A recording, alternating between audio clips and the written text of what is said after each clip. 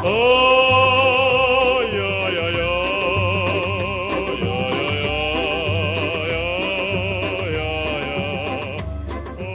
It's Andy's podcast, a podcasting podcast. 2, 1, 2, 1, 2. Episode 19. 7:15 a.m. Siri, I'm listening. what's a caucus? Here's what I found. Can you read it to me? A caucus is a meeting of supporters or members of a specific political party or movement. Do you want me to keep reading? Yes, please. The term originated in the United States, but has spread to Australia, Canada, New Zealand, South Africa, and Nepal. Nepal? Oddly specific. Is that everything, Siri? Yes? Let me just put her in a drawer.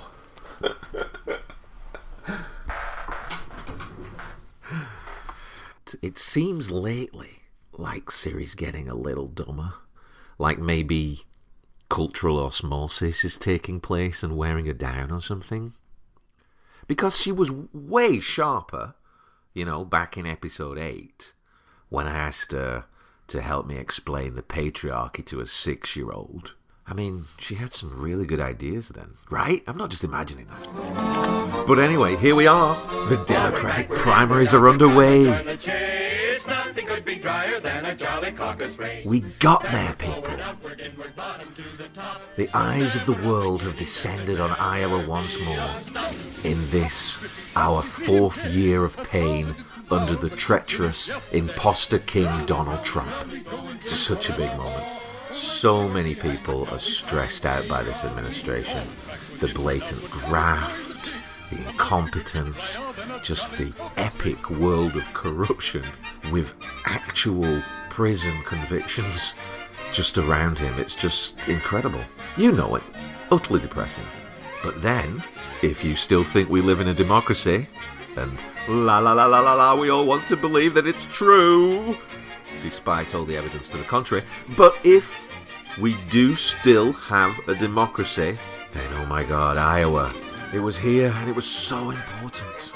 It's the beginning of the nation's chance to correct what happened in 2016. Look, I know it was a few weeks ago now, and we're just about to hit Super Tuesday, but with Andy's podcast, a podcasting podcast, I'm trying to review every podcast in the world.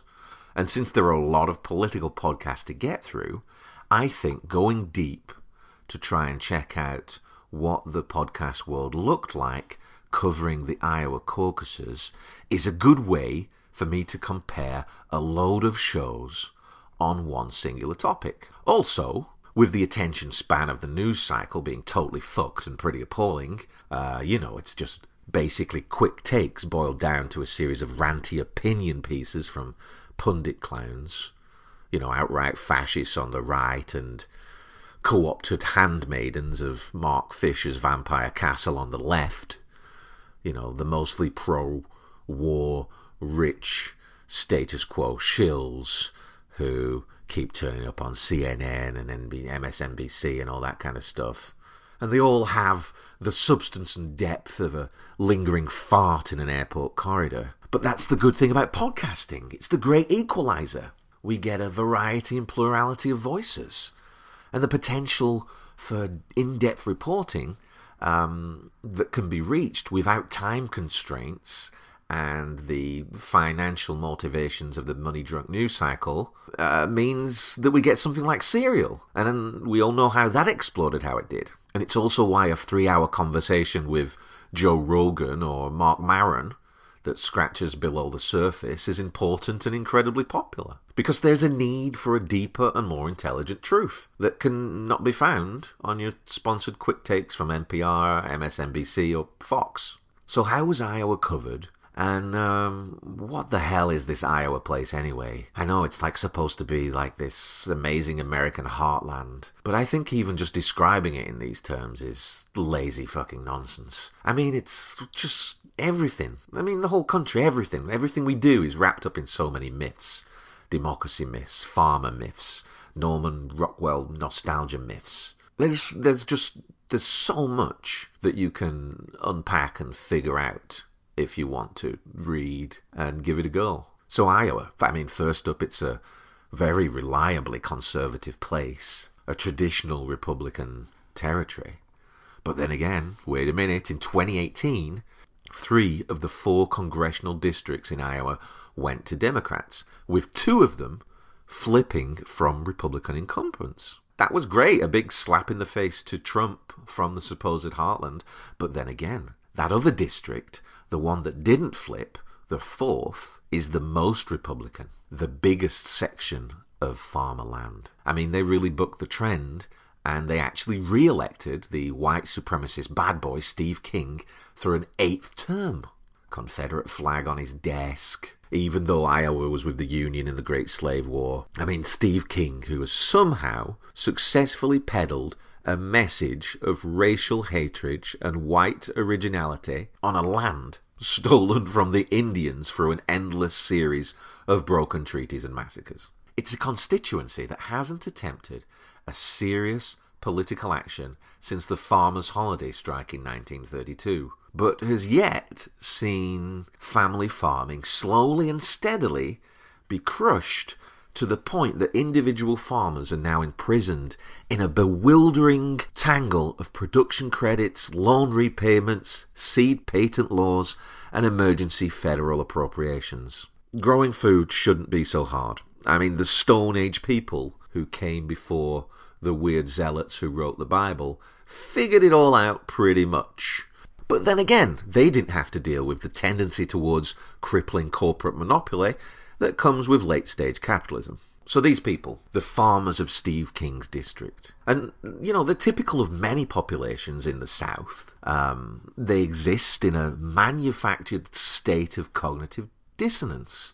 On the one hand, they are hard-working, freedom-loving, independent, God-fearing farmers, and yet in reality, they're only actually maintained on their land by gigantic billion-dollar socialist handouts from the government. And they are immune from the knowledge or irony of this, because like all Stockholm Syndrome captives, their existence and identity is caught up in this devious Republican money trap. But they're also the first and loudest to scream that the government is the enemy. They're radicalized in their ignorance by a constant stream of talk radio and Fox News, effectively reducing and literally shouting every argument down to black and brown people are the problem and abortion at any stage is murder. And much like District 11 in something like the Hunger Games, most people of District 4 Iowa are blissfully ignorant of the world outside their church barbecue. I'm not being rude, and there will be links in the transcript of this show to many articles reporting on Steve King's constituency, so you can read about them in their own words at your leisure. So how do you conceptualize this Iowa? A people who exist on a socialist agriculture subsidies, but are somehow kept in line, pushing the button for the Trumps and McConnells, chained like dogs to their supper bowls, barking at any brown people or immigrants they see, in direct contradiction to the gospels they pretend to fucking follow. So that's part of the Iowa story. But then you also have this caucus system, with its recent history of shady incompetence. You know what I'm talking about. 2016, the Bernie and Hillary shit show. A very close race, we're told, which had a lot of interesting and bizarro stuff, like the solitary caucus goer in Woodbury County number 43, who voted for Bernie, but they still managed to count it wrong. And then there was Knoxville District 3, another small one, 100 and so people, documented as a 58 for Bernie, 52 for Clinton, but the official state delegates gave 5 to Hillary and none to Bernie. And then we had the Des Moines Register and the Atlantic magazine reporting that Hillary won a statistically unlikely 6 perfect coin tosses, but then they pulled all those stories over the next couple of days, and when all the attention had moved on and some journalists went back to check in on it, they actually reversed the story and said it was Bernie who'd won 6 perfect coin tosses. So after the 2016 shit show, the DNC and the Iowa Democratic Caucus really needed to get their stuff together. I mean, a presidential election was hacked. The FBI intervened during an election in a way which directly supported a madman running around the country screaming "lock her up" about a woman who was ultimately proven totally innocent, while he sits at the centre of an epic constellation of criminality. So we've spent the last 4 years in hell, and the constant refrain from the DNC in the liberal world is that Hillary won the popular vote, and that the DNC are the good guys. So of course things have got to be different and better this time. I mean, they had to be. I mean, they couldn't be any worse. They can't keep giving Trump wins. Surely, and the signs are there. We're a shell-shocked nation on the brink of despair. You can do it, Iowa. You've got this one. We're going to need your pitchforks in November. Let's get democracy right in the greatest nation on earth. This isn't some crazy backwater dictatorship. Iowa is a four-letter word. Last night's chaos and confusion with the caucuses continued into today. One campaign source says that the results app that they were using, this was a new app that they were supposed to be reporting each result from each precinct location around the state, has not been working, and the phone backup system that they had in place, according to one source, is a disaster. There are still so many questions about what happened in Iowa, and our Tom Llamas was in the room in Iowa as officials there apologized. So Tom, just to start us off, give us a sense of the anatomy of a botched caucus, if you will, how this all played out.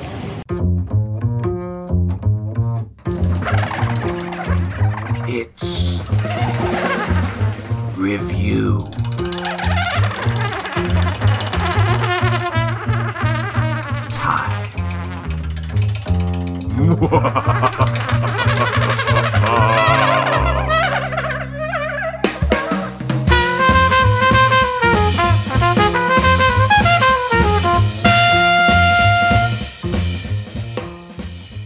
Reviewing 11 shows today, political news podcasts that have had something to say about the 2020 Iowa caucuses.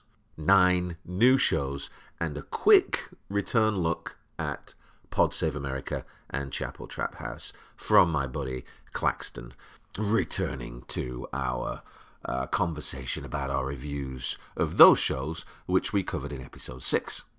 So, first up, Caucusland from Iowa Public Radio. This show is hosted by Clay Masters and Kate Payne, and they live and work in the region, so, you guess they really should have the local knowledge and contacts to produce a decent inside scoop on what happened.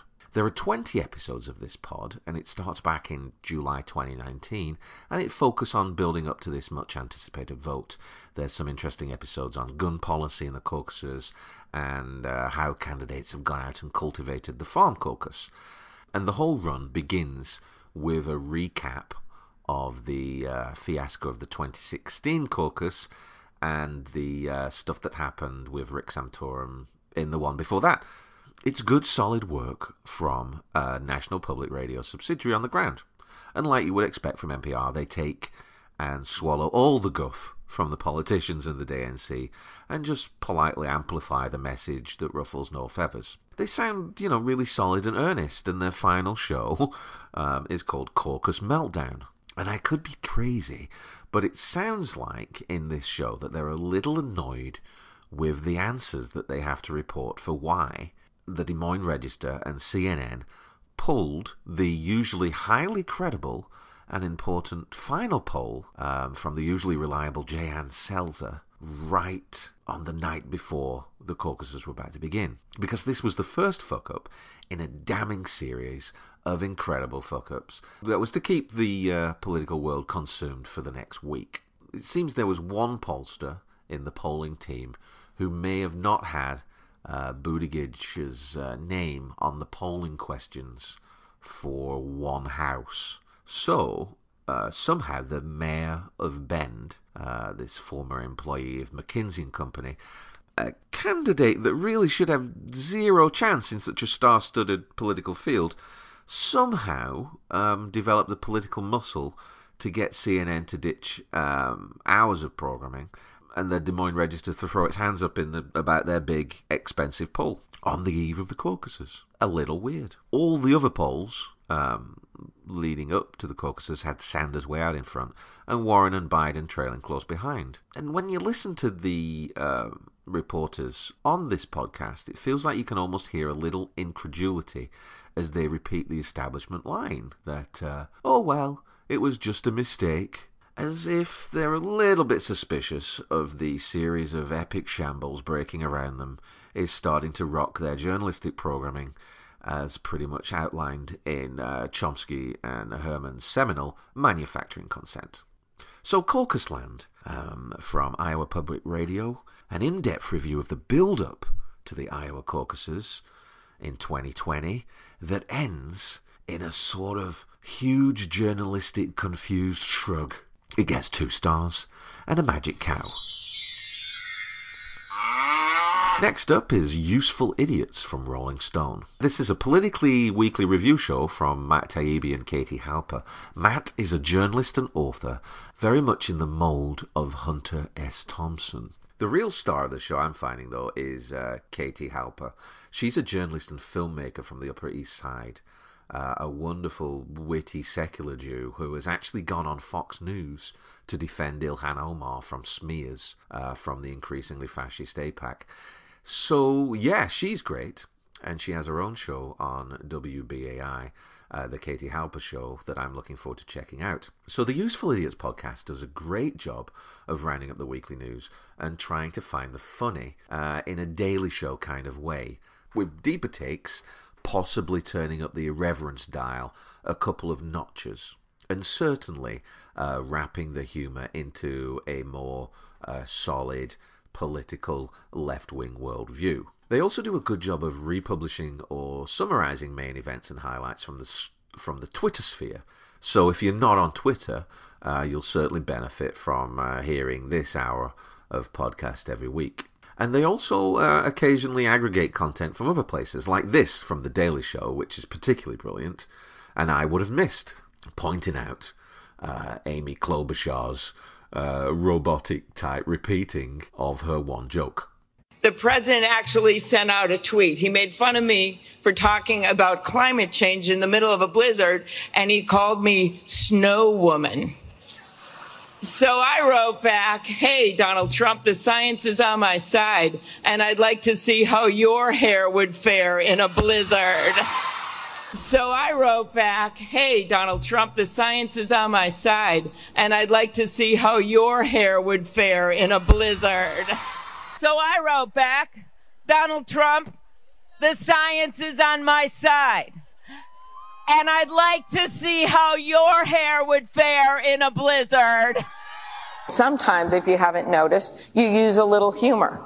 Like when he called me Snow Woman at my announcement in the middle of that thing, I wrote back on Twitter, I'd like to see how your hair would fare in a blizzard. So I wrote back, hey, Donald Trump. So I wrote back, hey, Donald Trump. So I wrote back. I tweeted back. The science is on my side. And I'd like to see how your hair would fare. And I'd like to see how your hair would fare in a blizzard. I'd like to see how your hair fares in a blizzard. And I'd like to see how your hair would fare in a blizzard.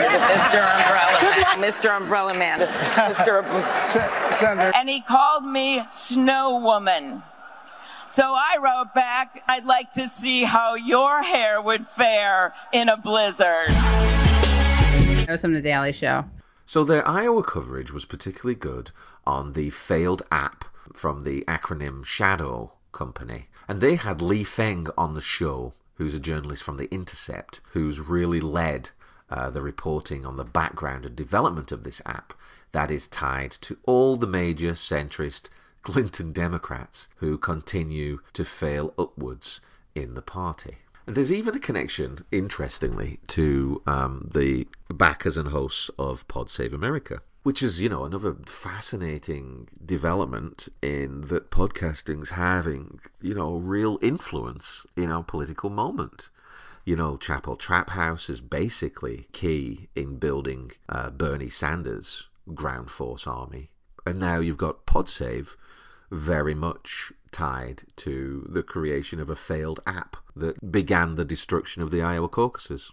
I mean, it's fascinating to see where this is going to go. So Useful Idiots gets 5 stars, 2 thumbs up, and Dude.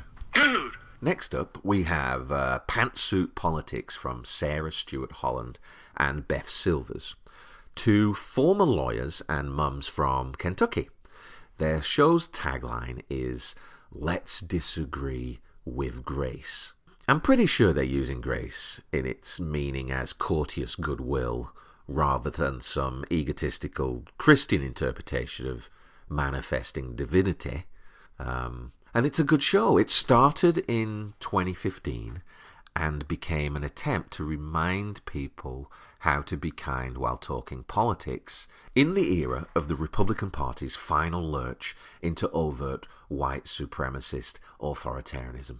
So their thing is that Sarah is on the left and Beth is on the right, but they manage to converse with grace and find more in common than is usually possible under the reductive barrage of political propaganda that seeks to inflame and divide us and narrow our discourse into cul-de-sacs of hate while donating to our favourite brand of the plutocracy.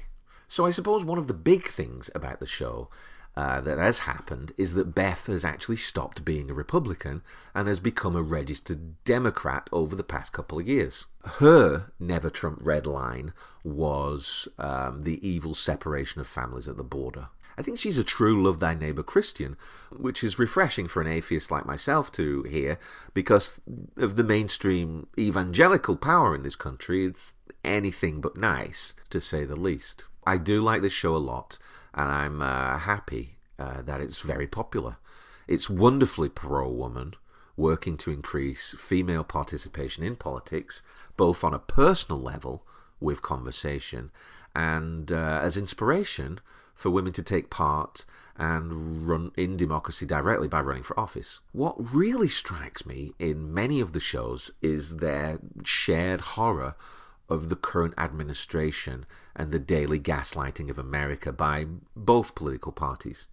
They're almost on the brink of tears numerous times, dealing with the stress, lies, and jarring unpleasantness of the moment. Maybe this is something that we have to be thankful for Trump for, because he's unmasked the evil behind the GOP, and he's shown regular Americans a dark side of poverty and inequality that existed for millions when Obama was in power, but, we managed to ignore. And as the tagline goes, they step nimbly and kindly upon political issues and tread gently wherever they go. So with their Iowa show, they travelled to the caucuses in person, and they spoke to Iowans and found that there was a lot of stress on the good people of Iowa who really, really wanted to do right by America. And it was, a very tough choice.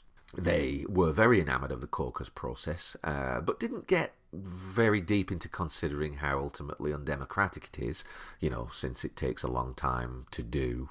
So for poor working people with kids, it's almost impossible to attend. And since it's in public, the communities of small towns, silence divergent voices in hundreds of small ways. I mean, I'm guessing as a woman living in the patriarchy, you're not wanting to go into a room with powerful men who you've had runs in before to wrangle for a candidate the men or the community doesn't like. For example, someone trying to legalise pot. Or get rid of the unnecessary medical insurance scam. So they did present a sort of Norman Rockwell take on the whole thing. But it was very good in its own way, if lacking depth of history, class awareness, or intersectionality. So that's just their Iowa show, though. Their other shows, their regular shows, which are more studio-based, are much deeper researched and a lot better with more substance. So I urge you to check those out. They regularly pick apart the nonsense from both sides of the political bullshit factory, and it's really quite refreshing. For example, their take on socialism and the Red Scare nonsense that equates it with 1930 communist dictatorships. Because they called Obama a socialist, they called Martin Luther King a socialist, and they weren't trying to take away people's rights and renationalize every business in America.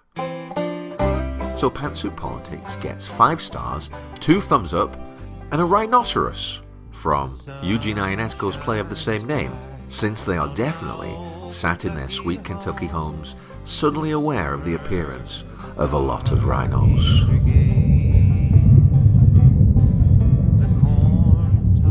Next up is the Ben Shapiro Show. Okay, I've avoided this guy. He's a right-wing writer and commentator, and honestly, you have to limit yourself in exposure to these clowns, or it just feels like you're trapped in a maze of hatred and lies. So I've read a bunch of articles on him that flatter him as this major right-leaning intellect, this male Ayn Rand for the millennial age. And the common theme among his boosters are that he makes some good points and he's occasionally funny. And it's usually white guys who say this, and you can normally, follow them on social media and comment threads and Facebook and Twitter and Reddit, and you don't really have to look long to see their posting history that slides quickly down the Make America Great Confederate flag waving rat hole to QAnon bullshit, or the white Christian supremacy of our American evangelical Taliban. So I've listened to his Iowa show and delved back into the catalogue for a few hours here and there, and it's pretty fucking hilarious, because this great intellect is literally nothing more than the male Tommy Lehrer from Fox. I mean, people just aren't so quick to dismiss him, I think, because he's a man. He's just spouting classic Reagan-era conservatism. He's Bill O'Reilly in younger flesh. He has a few stock voices, which he uses to mock and mimic left commentators and other journalists. And every 5 minutes in his show, he's selling something. Really, literally, every 5 minutes, he's like telling you to buy pearls from his favourite pearl merchant, or he's got a great deal on suspenders, or something. It's nuts. He's a lot like the PodSave guys in these moments, who were always fucking selling shit on their show. So with his Iowa show, he was naturally really happy and excited with the Democratic Party spectacularly fucking up. And his big point was, these people want to manage universal health care, they can't even manage an election. Yeah, I know. It's clear from watching the build-up to the primary that the DNC do not want Medicare for all. I mean, they've actually had meetings to strategize about stopping Bernie. It was reported in the New York Times, The Hill, pretty much everywhere. And now primaries are well underway, and mainstream media and the Democratic Party are repeating all the GOP talking points, misrepresenting the affordability of Medicare for all, ignoring the vast expense and inequality in the current system, and hyping up the Red Scare narrative. I mean, it's crazy. So on the one hand, the DNC doesn't want Medicare for all. They're the ones who ran the fiasco in Idaho. And on the other hand, nobody's going to put fucking Troy Price, the leader of Iowa Democrats, in charge of fucking universal healthcare. He shouldn't be in charge of fucking anything ever again. Except maybe I'm going to be watching out for that, because I've got a sneaking suspicion Troy Price, who just resigned, might become one of these constantly inept centrist Democrats that somehow miraculously managed to fail up in the glorious orbit of David Plouffe. So Ben Shapiro is basically Bill O'Reilly's mini-me. On the Iowa show, he spent a lot of time reading out an article from Nate Silver's 538 polling blog. So what you can see is that the intellectual quality is set so fucking low on the right by Fox News and fucking racist scum like Rush Limbaugh that just reading a polling article from Nate Silver makes you sound like a fucking genius. And so, of course, we learned that Nate Silver points out that the real person to benefit from the Iowa fiasco is Joe Biden, the centrist the DNC can control and want to coronate in this election so he can run against Trump. And then whoever wins, the corporations and the lobbies can keep their money. Anyway, the Ben Shapiro podcast, not very impressed. 1 star. And the powerful roaring of a lion of intellect. Put 'em up, put 'em up. My goodness, what a fuss you're making. Well, naturally, when you go around picking on things weaker than you are, why, you're nothing but a great big coward. You're right, I am a coward. Next up is a show called The Daily Circus. This is from 2 guys called Red and Zed. They're doing a pantsuit politics sort of thing. They're basically 2 friends from across the political divide coming together to share their takes on our troubled times while trying to have a laugh and still be friends. So yeah, these guys are definitely going for laughs more than pantsuit politics. But to be honest, I listened to a number of their shows and I neither laughed nor felt particularly enlightened by their conversation. Zed on the left sounds sort of depressed and exhausted, and so he sort of just sits back and lets his Republican friend babble out received opinion from Fox News and Rush Limbaugh without much critical examination. So on one episode, on the Iowa caucus episode, he gets to define socialism in a ridiculous scaremongering way as being forced equality, suggesting that a socialist is someone who would take a coat and rip it to pieces and give everyone a piece of a non-working coat. I mean, it's just utterly tedious and annoying to hear Zed held hostage to his friend's ignorance. Because, socialism isn't going to destroy your coat or make you all live in the same box houses and eat the same shitty food from McDonald's and Walmart. That's advanced stage capitalism. Socialism is more like, as Bill Maher first enunciated, it's more like capitalism plus. It's taking the system at its word and using the vast surpluses of capital to increase the underlying quality of life for everyone. It's building roads, it's feeding kids, it's making sure everyone has the basics of healthcare. It's England and Canada and Denmark and Sweden and Germany and Holland and Korea and Australia. The gulag is in your fucking head, dude. And it's been put there by Fox and Rush and the GOP. And they've been bought by the big corporations' lobbies to keep us all divided and crushed under their iron heel. Red and Zed and the Daily Circus is not as good as Pantsuit Politics. Maybe their back catalogue has some actual funny shows. They get 2 stars and a clown nose. Okay, next up is one called The Potentium Podcast. This is a fun one.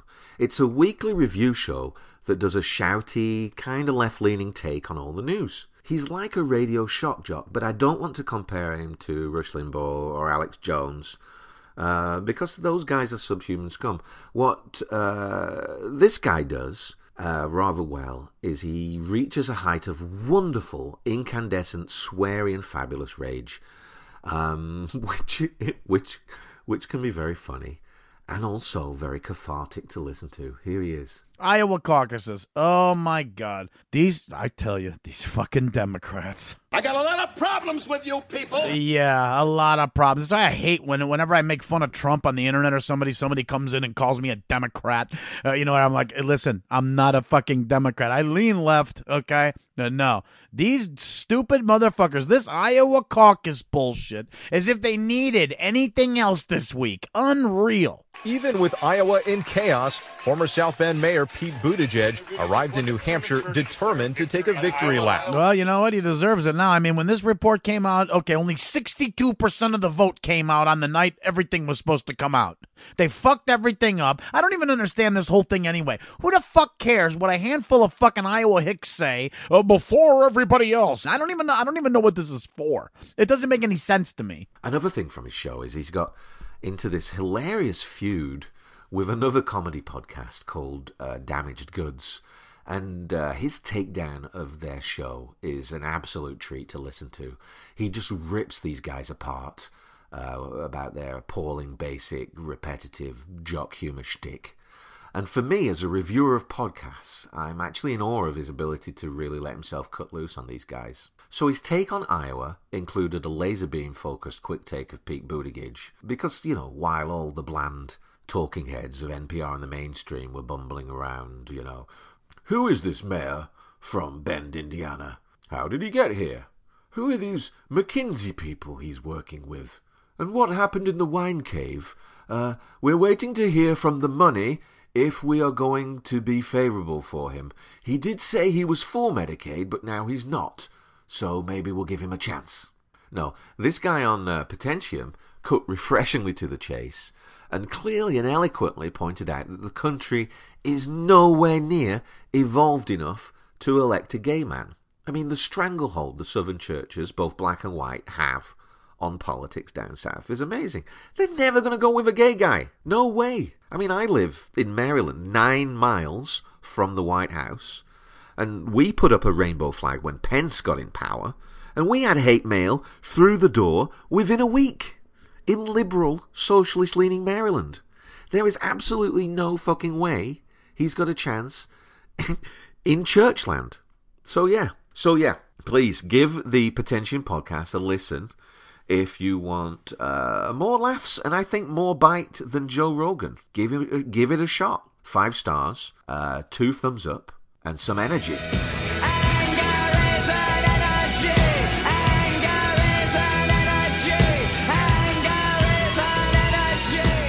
Okay, what's left? Next up is The Young Turks. The Young Turks is a kind of a big deal. They're a podcast, and their podcast is an audio version of their huge YouTube political TV show, which now I think actually airs on some TV channels. It's a progressive left take on all the news, hosted by Genk Uger, John Iadarola, and Anna Kasparian. Yes, we have another brilliant young female journalist commentator here, because Anna is an absolute force and a joy to listen to. So the shows cover a lot of the same ground as Chapel Trap House, and also a lot of the same ground as Useful Idiots.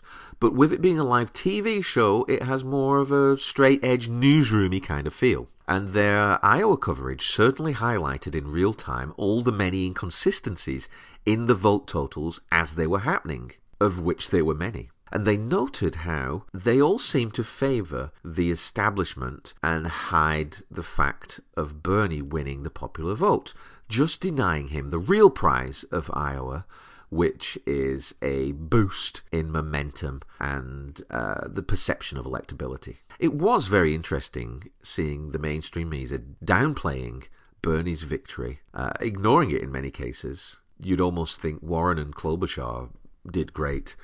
And then they, began to focus on this thing called state delegate equivalence, which involves the strange, funky math that somehow translate to the person not winning the popular vote can claim victory. And then the weird drip, drip, drip from the Democratic Party, just releasing little batches of votes, bumping up the total as long as possible, keeping chance of Bernie claiming a clear victory as long as possible out of the media. Because it was interesting, all the votes in this funky math for Pete came mostly from Steve King's rural Third Reich District 4. They were the only ones curiously appearing in the drip-drip vote totals that kept coming out to dominate the soup, to dominate the news cycle, and steal a publicity bump for the popular senator from Vermont. So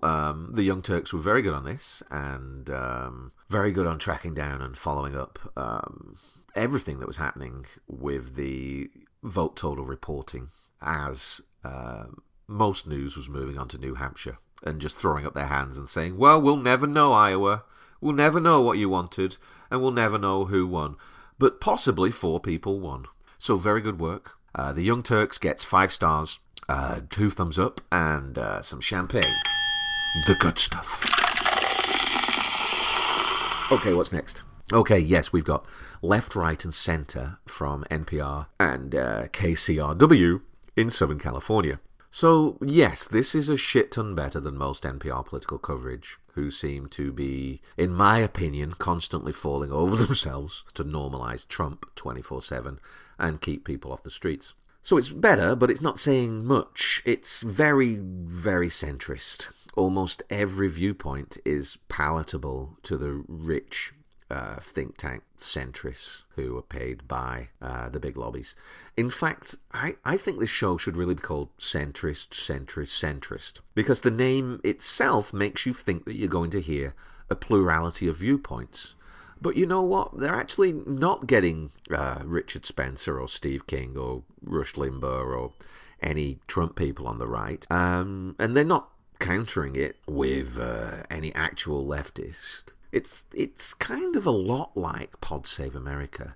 Rich people talking to each other in a rich bubble who, while they, preach to the choir from gilded pulpits, that, we don't really want socialism and we don't really know what socialism means. And real change can never be achieved. That's why you have to never vote for real change. It's kind of hypnotic, their messaging, once you start listening to a lot of political shows. So for the Iowa show, they had on a guest, a Professor Richard Hansen from UC Irvine, who's got a book out called Election Meltdown, which I haven't read yet, but I've got it on order at my library. Yeah, another socialist program we all enjoy. But hearing him talk, he certainly seems to be pointing to America being fully on the threshold of being a plutocracy, if we're not in fact already there. So while this show has people like Richard Hansen on, it's sort of intellectualized and dismembered from actual politics, with an underlying assumption that you don't actually want your gardener to vote for their own interests. Which kind of sums up the Democrats in a nutshell. Paying lip service to democracy while addicted to the cash of the plutocracy.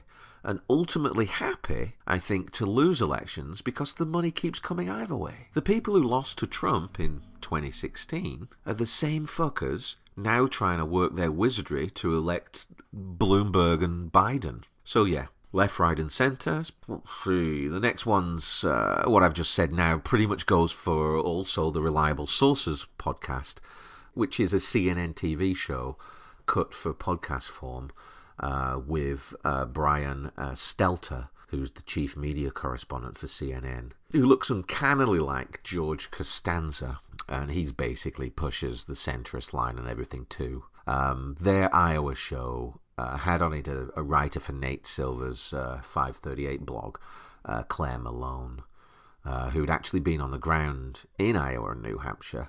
And they made some polite, sheepish predictions about the future of Iowa after the screw-up. And they had a nice, polite discussion about why nobody trusts the mainstream media anymore, in a way that ignored the fact that they're literally operating from a place of privilege for a white upper middle class audience. At one point, Brian actually rails against how negative the mood is everywhere on both sides of the political spectrum. And he starts railing how they were hoping that Biden would inspire people. But then he actually utterly ignores the fact that there is a movement based on positive energy forming around Medicare for all. So it's fascinating, and you could use any clip of Brian and his smug, sneering tone to illustrate any chapter from Chomsky's Manufacturing Consent. So these two pods, Center, and Brian Stelter's reliable plutocracy take on the politics, get 1 star and a vampire castle. Because they are the vampires in the vampire castle, as identified in Mark Fisher's brilliant essay, exiting the Vampire Castle. They are neoliberal commentators who think they are on the left, occupying the high ground of the moral social centre because they do not like Trump. But they also equally hate anyone who tries to raise class consciousness to a point of actually getting gardeners, nannies, and the working poor to actually vote in their own interest to bring about meaningful change.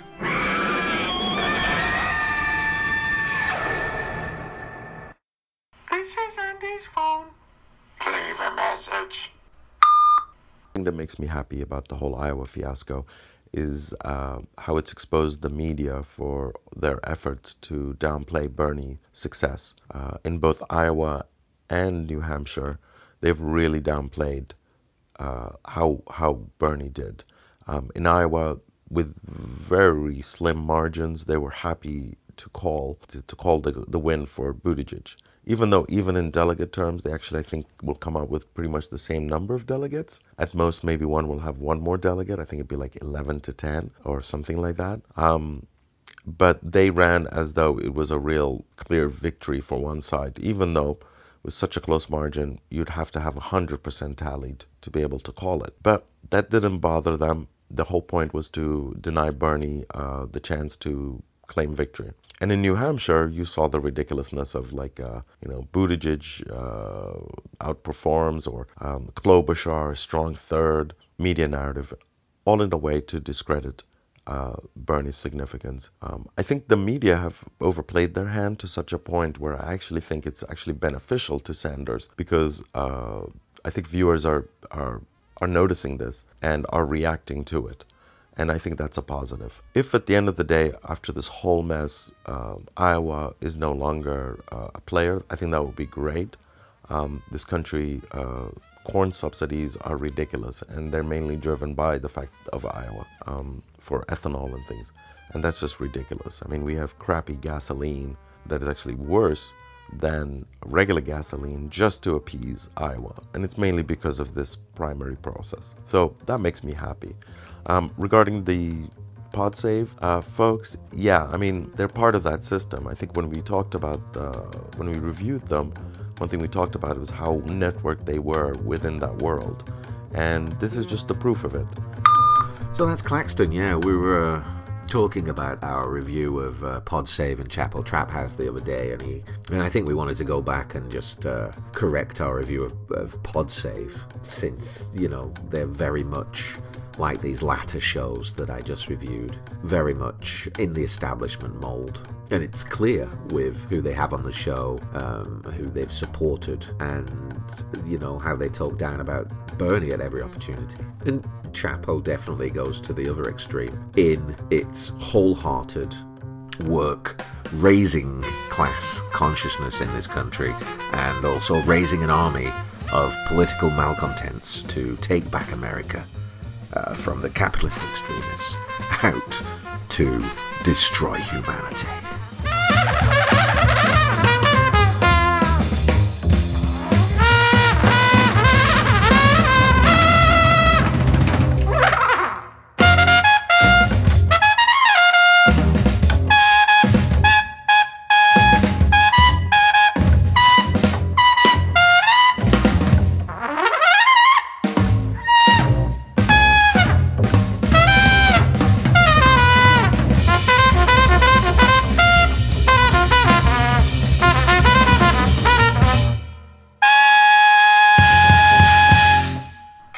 p.m.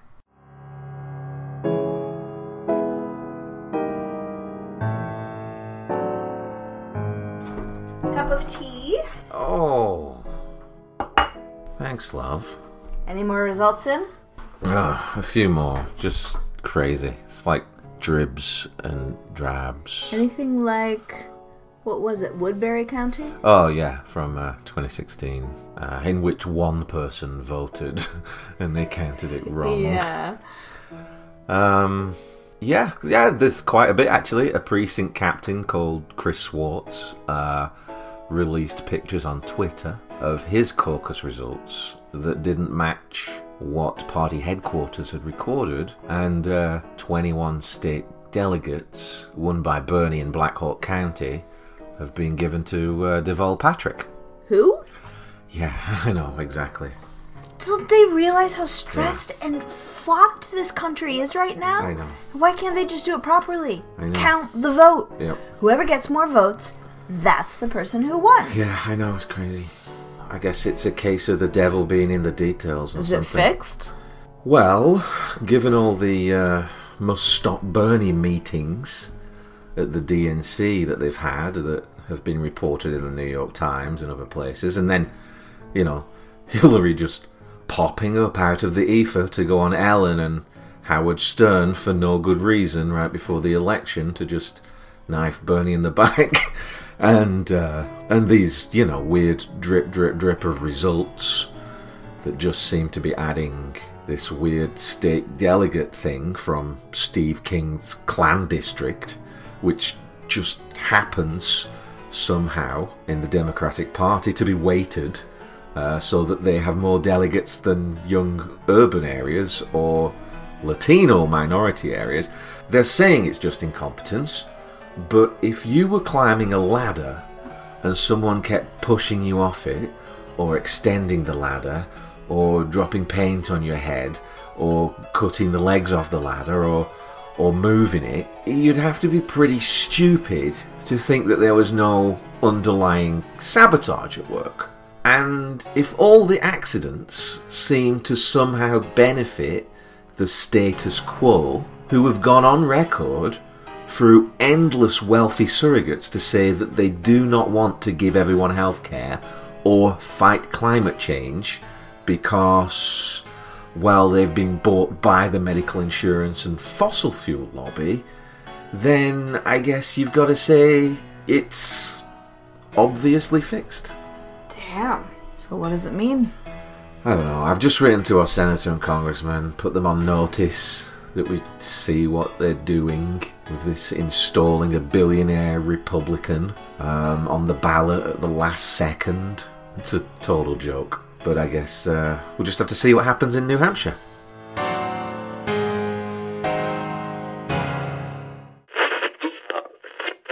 Find the fish. I wonder where that fish has gone. You did love it so. You looked after it like a son. And it went wherever I it go. Is it in the cupboard? Oh, rest in peace, Terry Jones. It was a lovely little fish. And it went wherever I did go.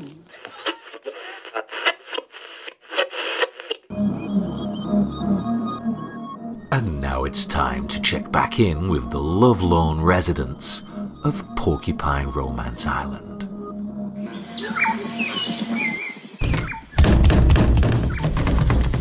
Open this feckin' door. I got a text from my mum saying how she's disowned me for having sex with an animal. Are you kidding me? I never do that.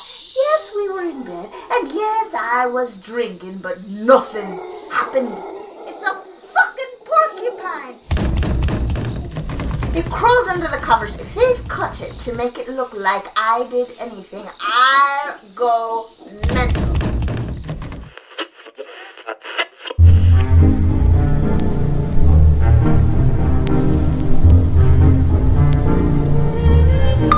Plutocracy Hotline. This is Brad speaking. How can I help you? Oh my, the brown people are voting, the brown people are voting. Oh my, we can't lock them all up. Calm down, Senator. It's going to be okay. We're deploying the Bloomberg. He's got so much money, he's unsinkable.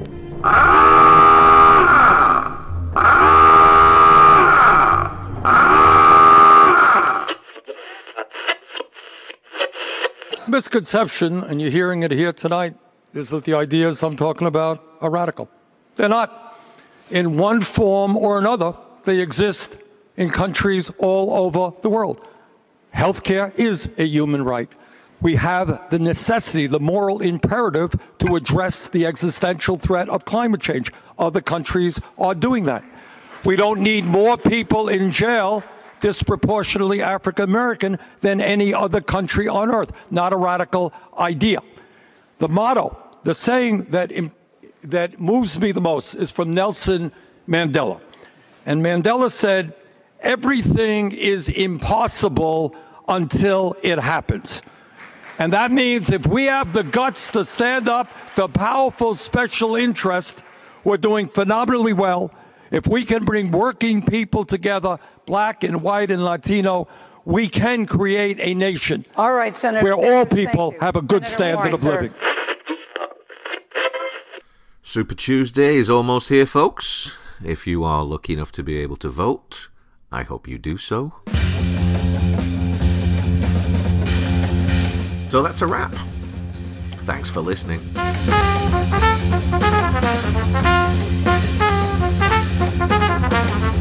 If you enjoy the show, please spread the word. And if you want to help me out, you can buy me a coffee by clicking the link in the show notes and on the webpage.